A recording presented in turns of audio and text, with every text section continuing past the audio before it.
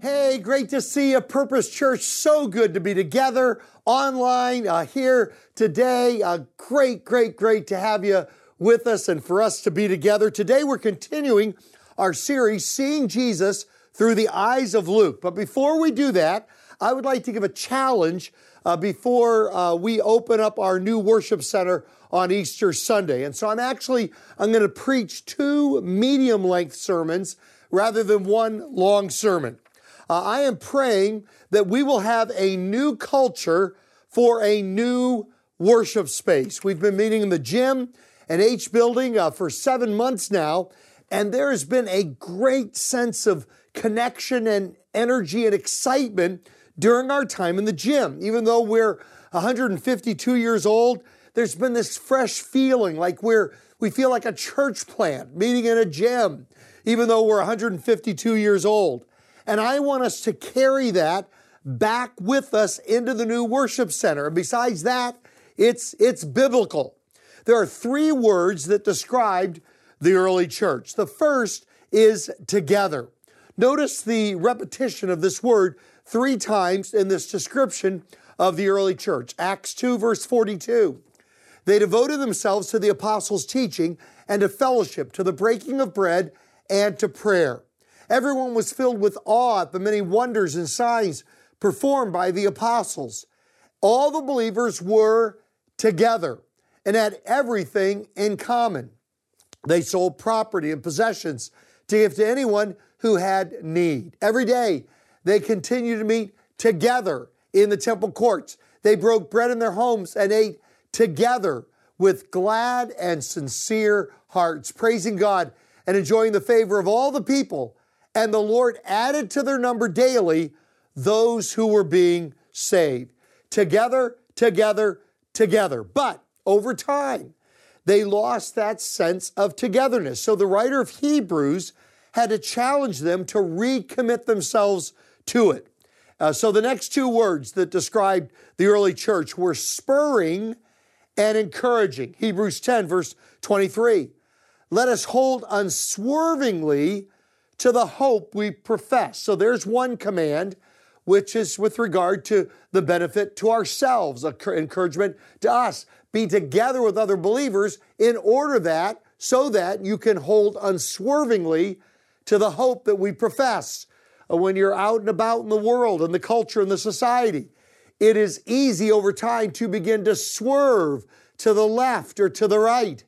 But he says the way to be unswerving in holding on to the hope that we profess is to be together on a regular basis with other believers. For he who promised is faithful.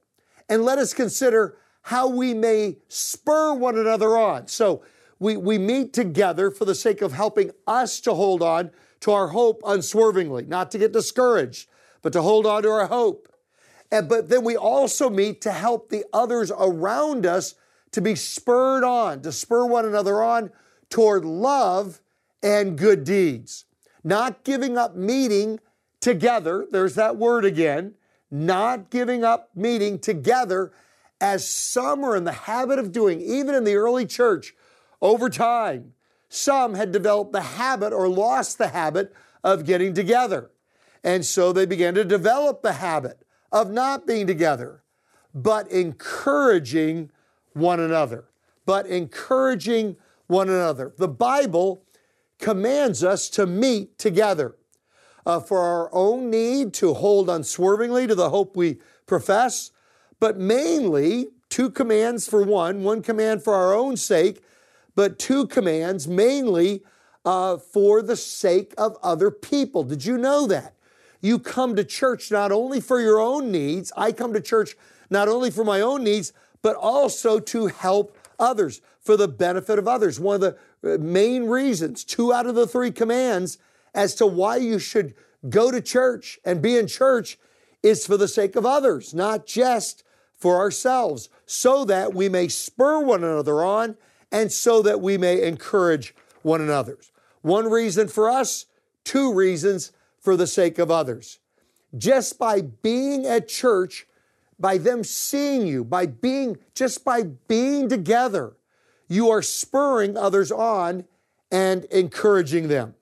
Remember the old criticism, and this is more years ago when there was more of a cultural Christianity within our country, within our society. Remember the old criticism? They just go to church to be seen. You ever remember that? They just go to church to be seen. Well, you know what? It is actually biblical to go to church to be seen. It's like a fire.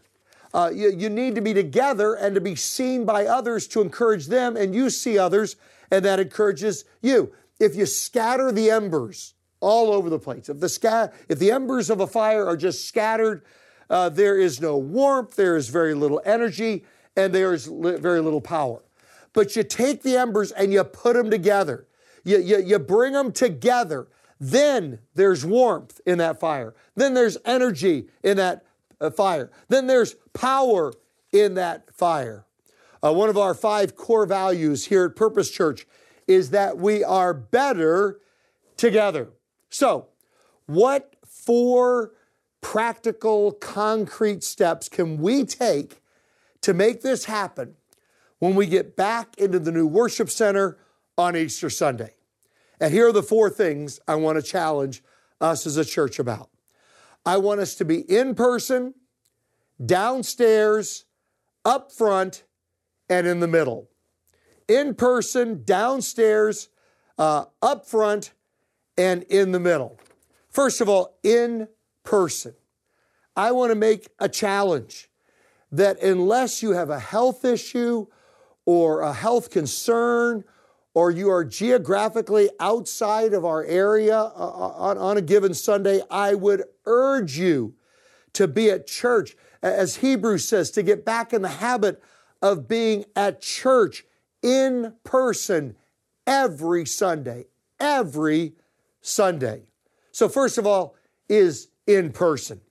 Then the second challenge is that you would be downstairs. Downstairs. We are, with the new worship center, we're going to be able to easily accommodate everyone downstairs on a regular Sunday. So after Easter Sunday, we will close the balcony. After Easter Sunday, we're going to close the balcony so that we can all be together downstairs like we've been in the gym for the past 7 months. We want to carry that same feeling. So we all want to be in person and we want to be downstairs together, just like we've been for 7 months. Then the third challenge is to be up front. To be up front. Have any of you heard of Wordle that's sweeping the nation? Any of you, right where you're seated there in your living room at your computer? Raise your hand if you've heard of Wordle.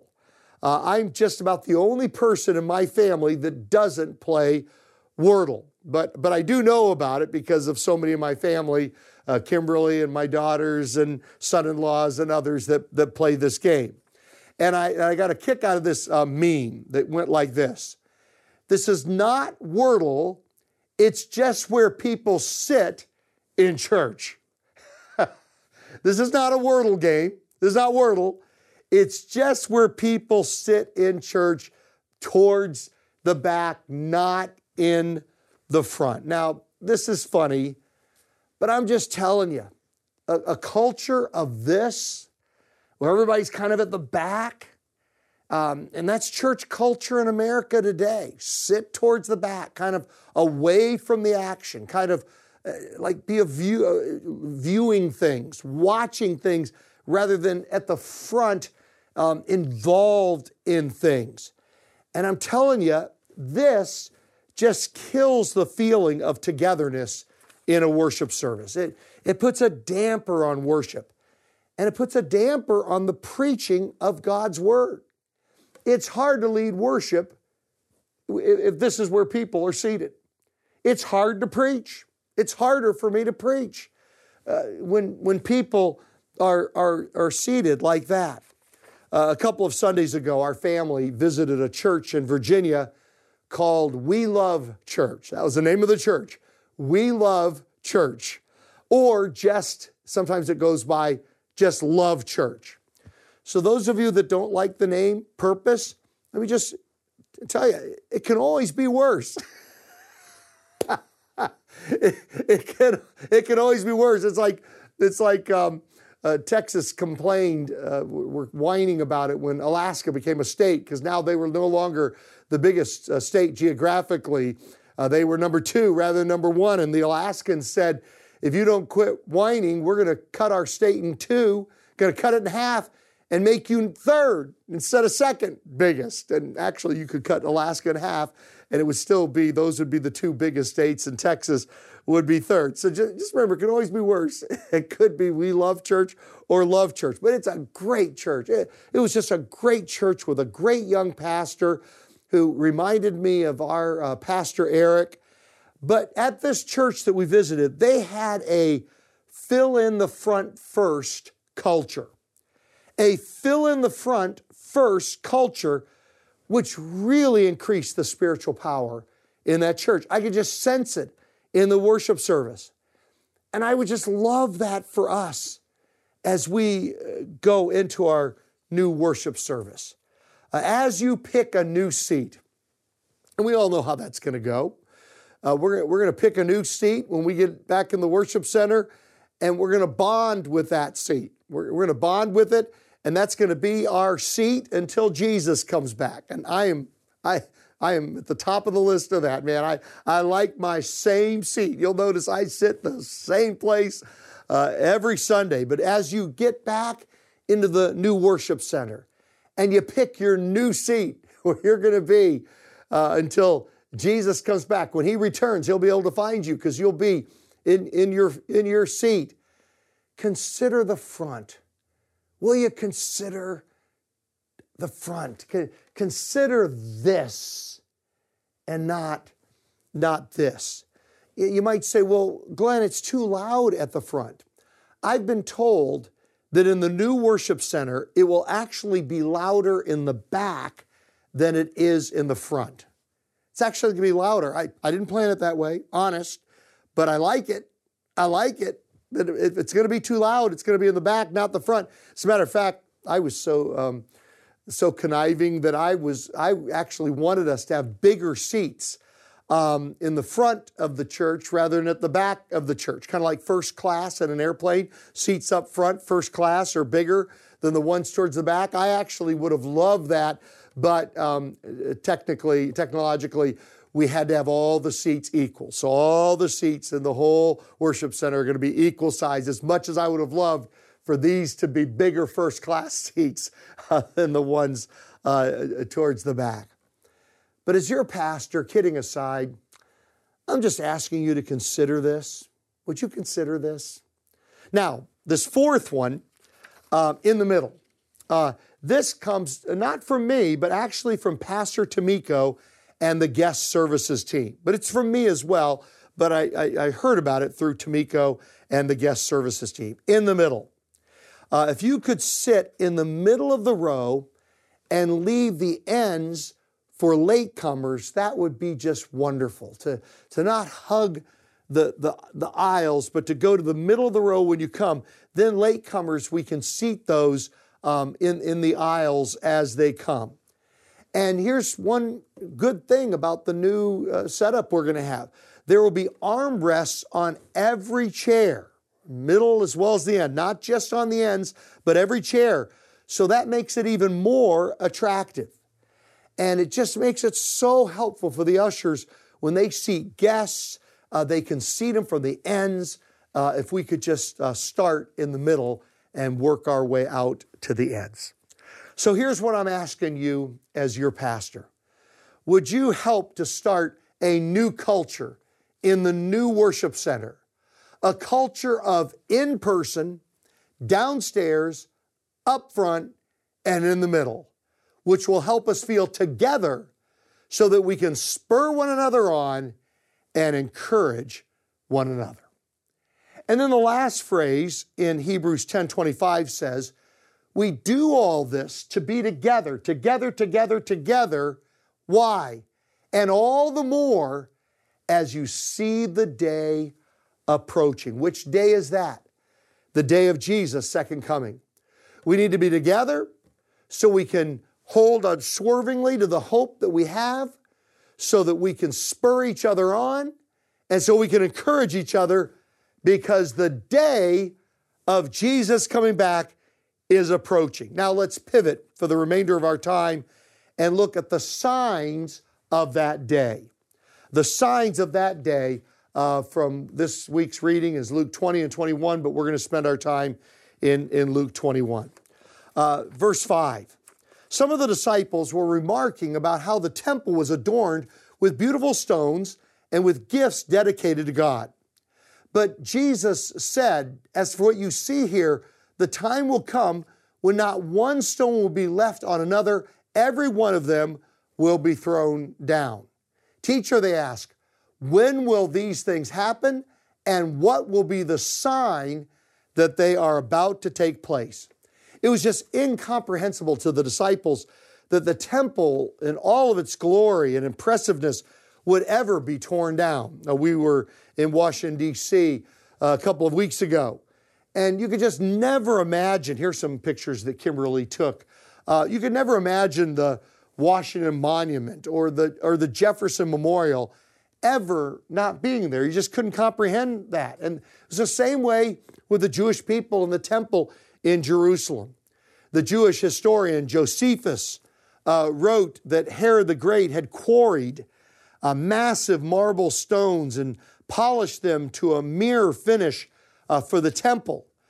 They were 67 feet by 7 feet by 9 feet, and it was considered one of the greatest structures in all the ancient world. These massive white stones reflected the sun, Josephus said, with such brilliance that from a distance the temple looked like a snow-capped mountain. From a distance, it looked like Mount Baldy when all the snow is on top.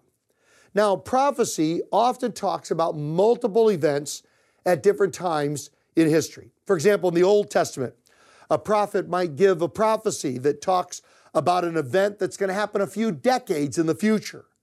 Or, along with that, at the same time, the first coming of Jesus in hundreds of years, and also his second coming in thousands of years. So one prophecy could refer to something that's coming in decades, another one's going to come in centuries, and another one that's going to come in millennia. It's kind of like a mountain range. You look at a mountain range, and there's one range that's close up. Okay, that would be like the things that were going to happen in 40, 50, 60, or 70 years. And there's another mountain range that's like a bit further out. That would be like the first coming of Christ that would happen hundreds of years in the future. And then in the distance is the furthest away, one's farthest away mountain range. And that would be the second coming of Jesus. And that's the way many Old Testament prophecies are. Now, this prophecy that Jesus is about to talk about, this prophecy is called the Olivet Discourse because it was given from the Mount of Olives. Jesus is talking about two events here. He's talking about the destruction of Jerusalem by the Romans in 70 AD that was going to happen about 40 years in the future, and he's also talking about his second coming. Matthew and Mark tend to emphasize what Jesus said about his second coming, and Luke here tends to emphasize the destruction of the Temple of Jerusalem, the destruction of Jerusalem in 70 AD. So here are the signs. Number one, more and more people will be deceived about what the truth is about God.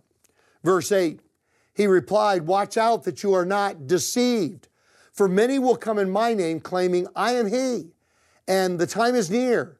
Do not follow them." A second sign would be there will be increasing turmoil in the world.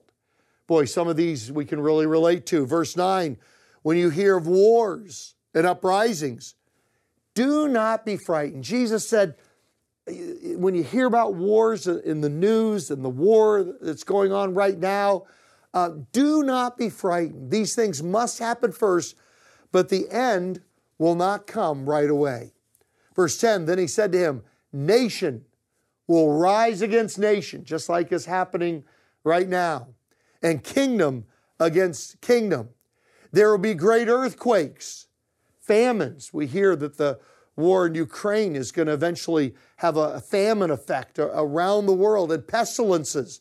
pandemics like we've just are coming through with regard to COVID.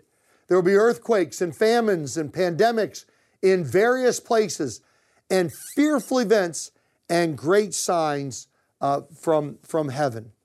Max Lucado writes, "The power to annihilate humanity has, it seems, been placed in the hands of people who are happy to do so." Oh my goodness, what a prophetic word that was. He said that about 10 years ago, I think.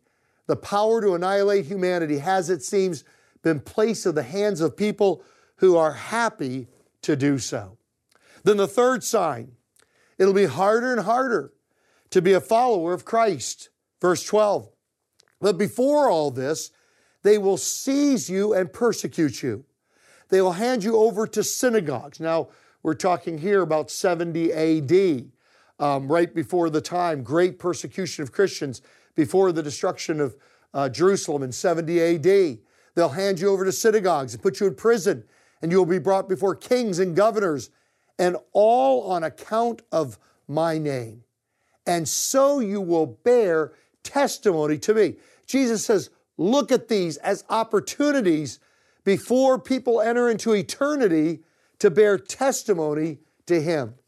But make up your mind not to worry. Notice what Jesus says here with all the world events going on. Don't be frightened. Don't worry beforehand how you will defend yourself. For I will give you words and wisdom that none of your adversaries will be able to resist or contradict.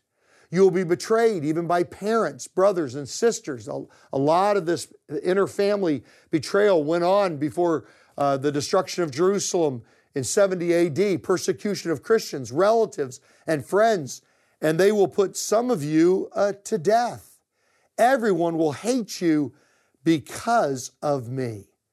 But not a hair of your head will perish. Oh, how I would love to claim that verse for my own.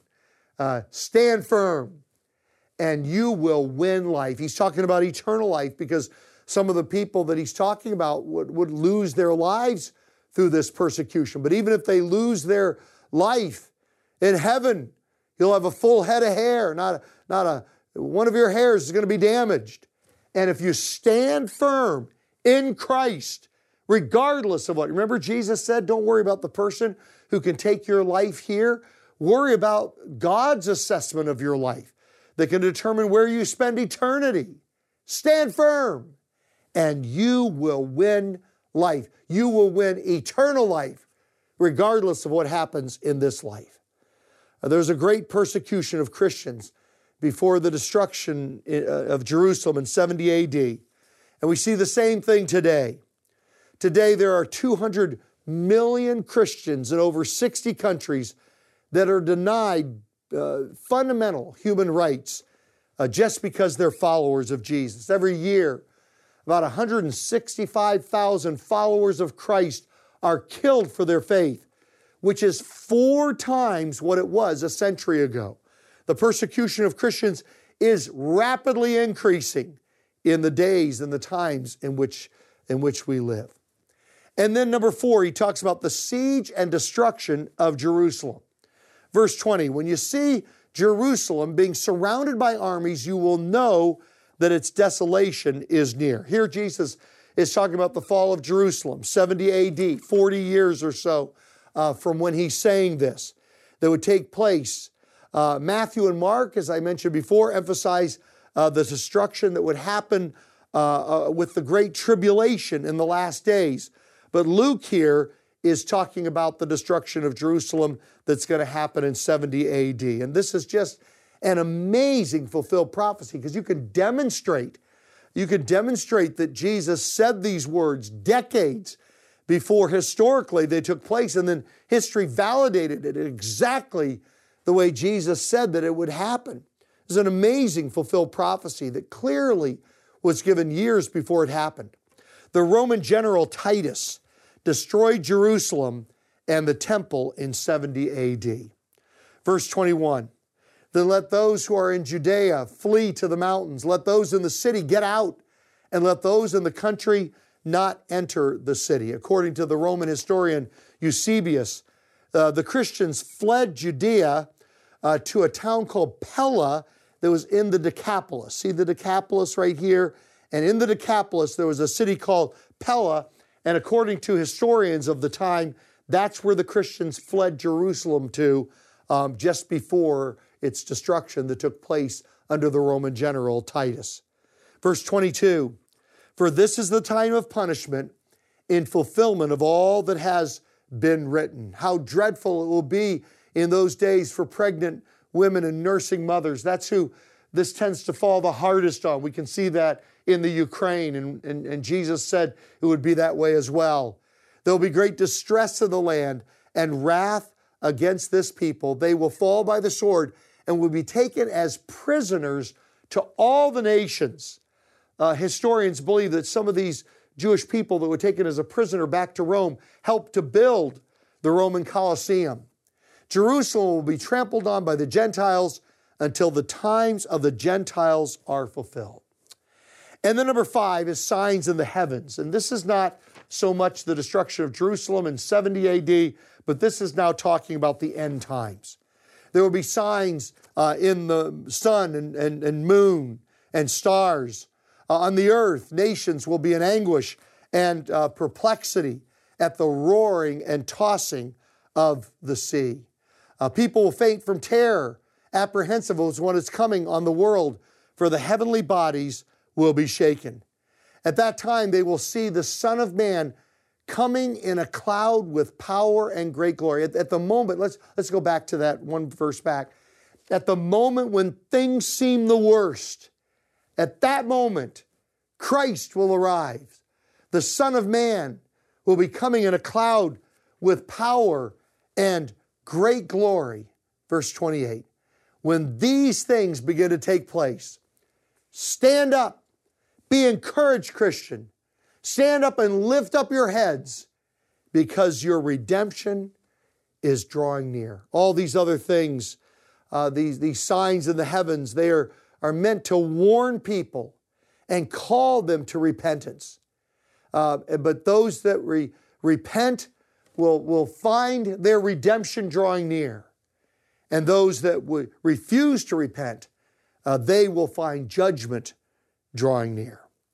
And then number 6, the sign of the fig tree. It says in verse 29, he told them this parable, look at the fig tree and all the trees. Now, the fig tree represents Israel, and you all know that's one of my favorite subjects. I've preached on it many times. Boy, if there was nothing else than the fulfillment of prophecy about the nation of Israel, if that was all there was in the Bible, I still would believe this is a supernatural book that clearly lets us know that Christ is going to return. If there was nothing else but what the Bible predicts about Israel and what we have seen happen in our lifetime, we have seen so many scriptures fulfilled. That would be enough.